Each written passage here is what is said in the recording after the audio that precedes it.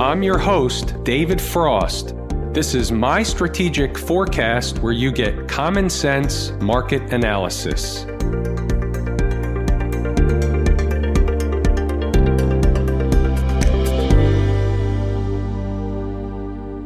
Today is Wednesday, August 14, 2019. We're looking at a daily chart of the SPY, or SPDR, which is the proxy for the S&P 500. If you haven't heard by now, the market was down today. We have a lot of stuff to go over. There's a lot of stuff going on around the markets. There's a lot of stuff flowing in and out of the news. There's a lot of stuff to discuss. There's a lot of stuff to learn. So let's get right down to business. The first order of business is the market did what everybody was waiting for. The market fell through the trapdoor, and we had the big down day that everybody was waiting for, holding on to their shorts, just knowing they were right. We were always going to be right about the downside. Just as of the other day, we talked about even if they continue up into the moving averages, we're still going to get 275 or lower. It's going to be the or lower. The question is the market going to get saved at this double or triple bottom here? Or is it going to break through to and then through the 200 period moving average? It's an anything goes scenario. You don't know what you're going to wake up to, but here's what we have to be cognizant of. The Fed, the Treasury, the White House, the administration, a lot of people around the markets are panicked. Normally, when the market's down 5, 6, 7, 8% off the all-time highs, we're somewhere in there now. I think we're around 7 or 8% right now. That's not generally anything close to cause for even concern, let alone panic. But we talked about the bond market. We've discussed some conspiracy theories. And the reality is that there's a lot of stuff going on to pick at. We have Iran, Hong Kong, China tariffs, the Federal Reserve, an inverted yield curve all of a sudden, a bond market that was screaming higher anyway, even while the stock market was at all-time highs. We talked about it then. That was something odd then. It was always going to be odd. It didn't make any sense. There was always a problem under the hood. But here's the thing. Let's get back to the fact that they're panicked. Again, we don't really know the underlying reason that they believe they're panicked about. We don't really care. To us, the market's going lower. The reason can be plugged in after the fact. But the fact that the government is involved, the Fed, the Treasury, certainly the president with his tweets, the market, we'll have to say right now, is certainly hypersensitive to news. We always say when the market goes into these phases, large swings in both directions. They come fast, they come hard, and they come in both directions. We have to be careful of the gap ups. So you may see some kind of news released overnight, early in the morning, after the opening bell tomorrow, and that news will spark a short covering rally. The short covering rally will create buyers. The buyers will create more buyers and more short coverers. Hence, what we always say, buying begets buying. It doesn't matter the reason you were buying, whether it was in a panic buy or it was just in a buy. That buying will drive prices higher. Those type of rallies, whether they last a day, a week, 10 days, whatever the case is, those type of rallies, until we reach final destination on the downside, those type of rallies are meant to be sold. Those are sell the rip rallies. Yesterday was a sell the rip rally, and I know a lot of you did. When we completed the C leg of the ABC pattern, that was the absolute earliest possible place that a trader who's at least learning from me would have been willing to short the market. And I know what the deal is out there. The impatience draws you into the trade early, and you got rewarded. Fantastic. Nice job. Kudos to all of you that took the trade. Couple of side notes as we go along tonight. On days like this, I can't help but turn on the sound on CNBC. As a result of doing that, I generally come away with some material for today. So around lunchtime, they were having a discussion around the table about what the reasons are for the decline and what's happening going forward and all that stuff. We know the discussion, and basically, I call it story time. Everybody sits around and they tell their story about why the market's doing what it's going to do or why the market's going to do what it's going to do. Nobody can ever prove one right or wrong out of story time, but they love to tell stories. At the time, the topic was recession. The gentleman I was listening to was very emphatic and frankly pompous about what he believed, that the entire market is corporate profit driven, and that's the entire reason the market rolled over was because corporate profits rolled over. Pardon me? No, sir. The market drives everything going forward. The market drops, everybody lowers their expectations, stocks fall, then they miss corporate profits as a result of the fact that the recession discussion became a self-fulfilling prophecy. Therefore, they in the future have a built-in excuse why they miss the future earnings release or have to lower earnings guidance for the future release. But here's the thing. It doesn't matter. I spent my entire career studying this stuff. And here's the conclusion that I came up with. He can't be wrong, ever. He says with authority that corporate profits rolled over, therefore the market rolled over. Pretty hard to argue that point if you're not really that informed, don't believe in the charts, and can't provide a counter argument. If the market goes down, which it is, he's right. Whenever the market goes back up, it will be followed by corporate profits beating lowered expectation. Once again, he's right. Job for life. If you're a member of the herd, you have a job for life. If you take the other side and you're wrong, you're fired. If you take the other side and you're right, it was an anomaly. We're going to do one more of these, only we're going to switch focus to technical analysis. Once again, everybody's right. We're going to have a lot of people, a lot of traders coming in the comments section of the YouTube video tonight saying, see, I told you I was right. The market got crushed. We all knew it was going to get crushed, but here's the deal. It was the MACD. It was the RSI. It was the ABC pattern. It was the XYZ. It was the zigzag. It was the impulse. It was the depulse. It was the Bollinger Bands. It was the Lupinacci vector. We were all right this time. And therein lies one of the other issues why we become believers of whatever we were looking at the time because it worked right now. If we use the same thing we use and it doesn't work next time, we scratch our head, but we remember the time that it really, really worked, so we're still going to try it again anyway. We lose sight of the fact that it might not have been that thing that worked. There is a case where there are coincidences. We're going to start getting down to some business here on the charts, but I do have one more, and it's slightly of comical value, so I'm going to do it one way or the other. During the day, I take notes of things that I want to mention or might want to mention in the video after the closing bell. That makes sense. Sure. One of the first things that I wrote this morning, and this was at a time when we were testing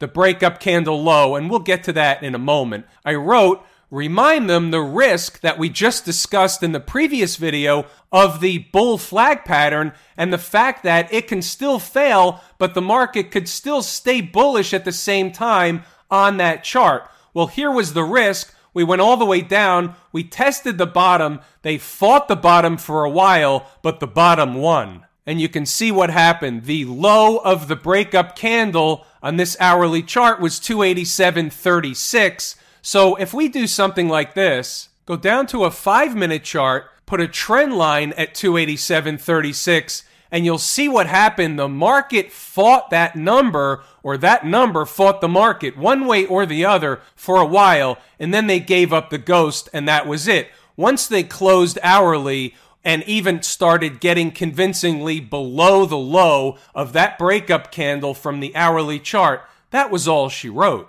What are Inside the Numbers members finding out early on? Well, some of it from early this morning, you see, some of it you don't. I'm not going to go through the whole thing. You know the way I think, so you can probably write some of it yourself by now. However, they spent a lot of time, this is at 10:40, they spent a lot of time around the breakup candle low. So we're already eyeballing the really, really important price zone. Under normal garden variety markets, not having a decent reaction from that price zone is bearish activity. Refer back to the pre-market notes. Getting below, closing below, it's not good for the bulls. So we're on top of it early on. This Inside the Numbers report is like the sixth man on the bench. It's got some really, really quality stuff in there every single day. I'm not sure how many people actually realize that. By the way, Stocks on the Move, this is posted at 8:30, 8:45 in the morning. This is before the market was getting absolutely smoked. So guess what? Some of them still worked and nobody got smoked in any of these trades. The price levels are important for a reason. Stocks or a market, they're headed to a destination for a reason. If we can identify the destination, which we can the majority of the time, the 80-20 rule plays out. Here's one from the list you just saw. STM 1706 was the target entry listed on the form.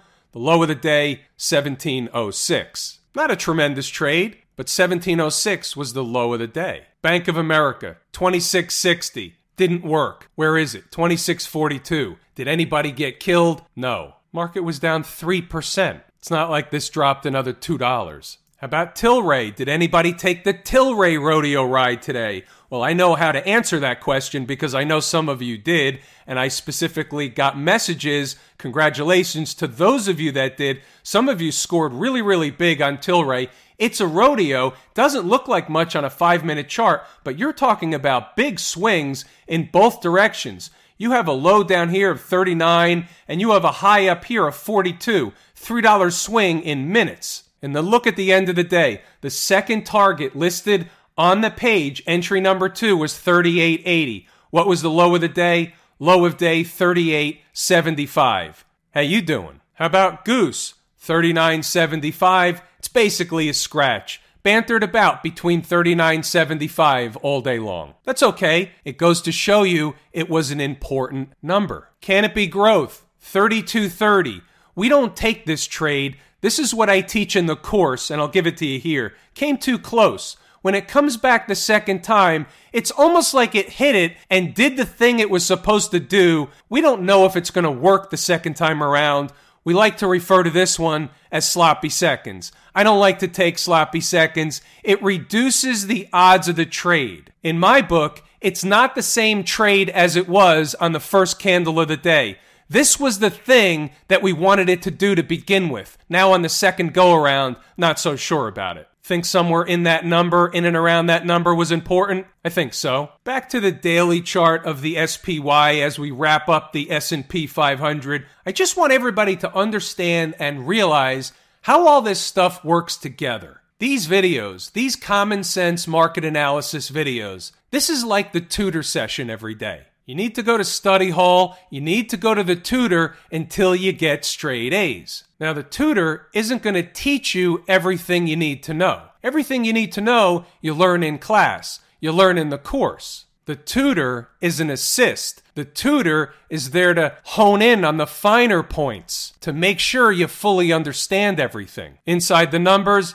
that's the third pillar of the success story. It's the third leg of the stool. It's the sixth man on the bench, pre-market and during the trading day. It's working. Net on the SPY, we could certainly wake up to a gap higher. We can certainly wake up to a gap lower. At the end of the day, we're going lower. It's just not going to get there how we necessarily want it to get there. And remember, whether it was yesterday or the day before, I said, they're not going to just give it to you that easy. I think we were referring to going up to the 20-period moving average at the time, up to 295. And I said, typically, they don't just give it to you that easy. Well, guess what? Today, they gave it to you that easy. Good for everybody that was able to take advantage of it either during the day today or prior to today. The goal here and the objective is simple. It's for you to learn, but you're learning for a reason, so you can use that information to make money. Anything else is secondary. The IWM, we know about the IWM. The IWM was weak. The IWM is weak. The IWM was not able to get above this trend line. We already know about that. The IWM is currently below, but this is a weekly chart now. So it's currently below last week's low. It's going to be very interesting to see where we close this week. Friday's close across all the markets is going to be very, very important. Are they going to try and save the market? Who is they? Who knows? It's up to your imagination. Is it the plunge protection team? Is it five guys in a room? Is it Goldman Sachs? Is it the New York Fed? Is it all of the above? Who knows? But one thing is for sure. There's more people that don't want the market to collapse than there are that do. Always keep that in the back of your mind. It's not going to prevent the inevitable from happening, but it might make it difficult to get there. How about the transports? My second favorite market leading indicator. What's the first one? The IWM. By the way, the IWM was about on par today with the SPY in terms of percentage down. You know what we didn't talk about? We'll come back to the transports. We didn't talk about volume, but we want to go to the daily chart. Definitely a spike or pickup in volume. But was this enough volume to say this is a defined low, it's capitulation low?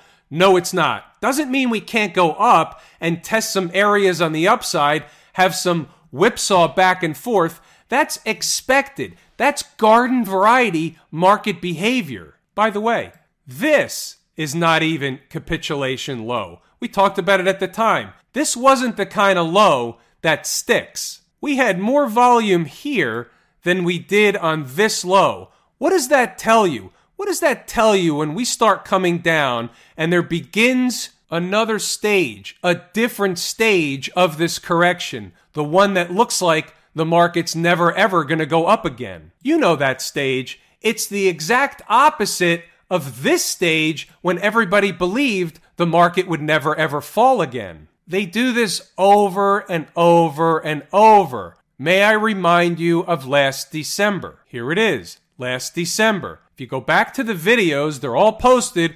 What were we saying in here? We're looking for a low. We're looking for a low. What would happen if they broke here? They're going to have a waterfall decline.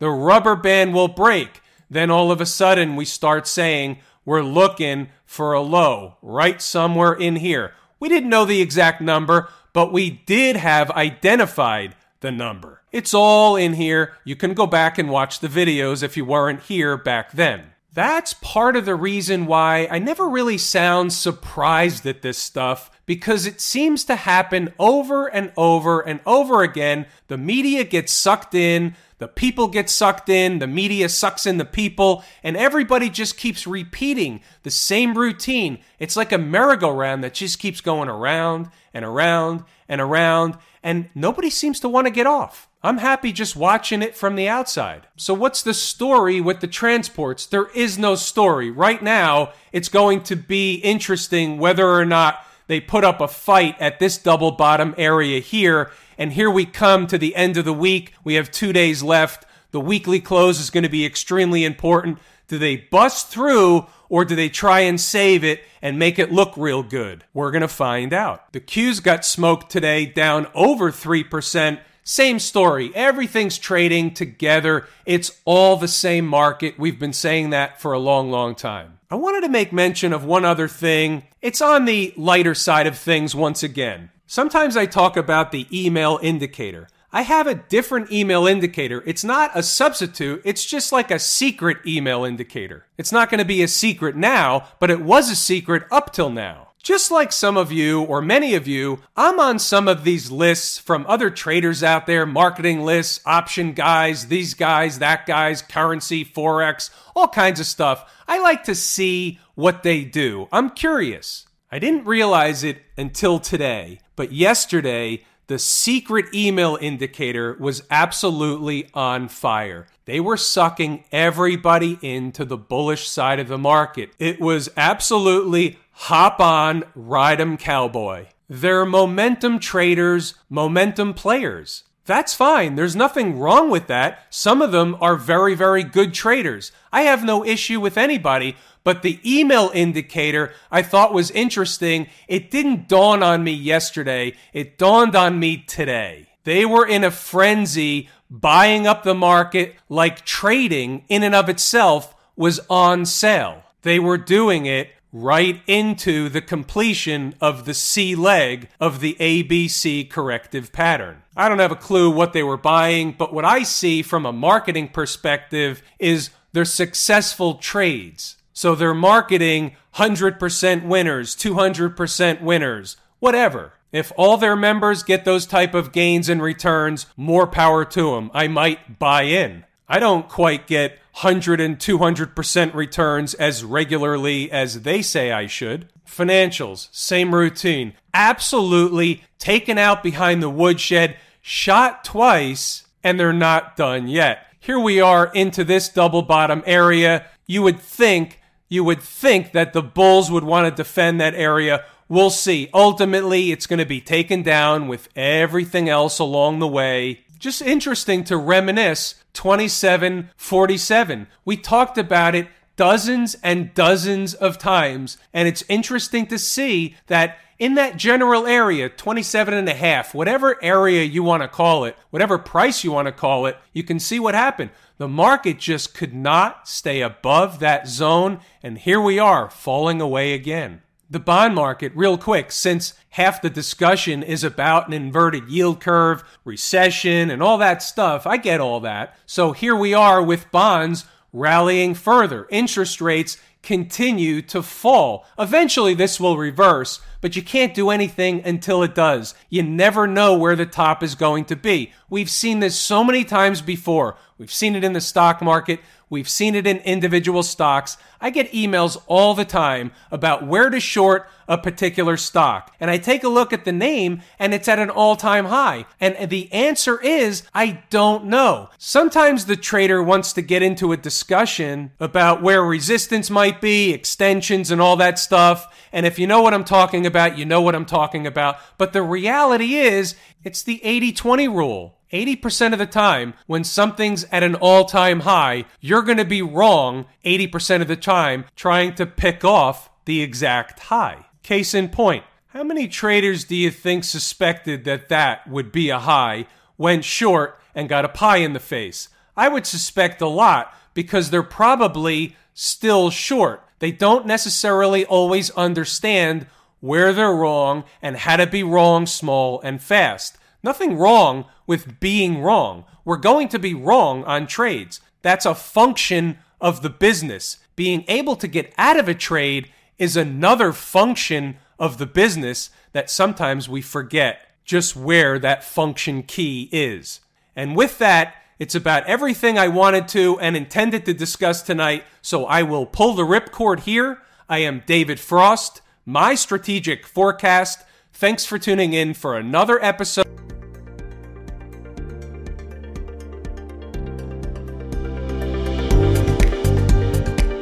My Strategic Forecast is hosted by David Frost. Subscribe, rate, and review on your favorite podcast app, and please visit mystrategicforecast.com for more information. My Strategic Forecast is common sense market analysis.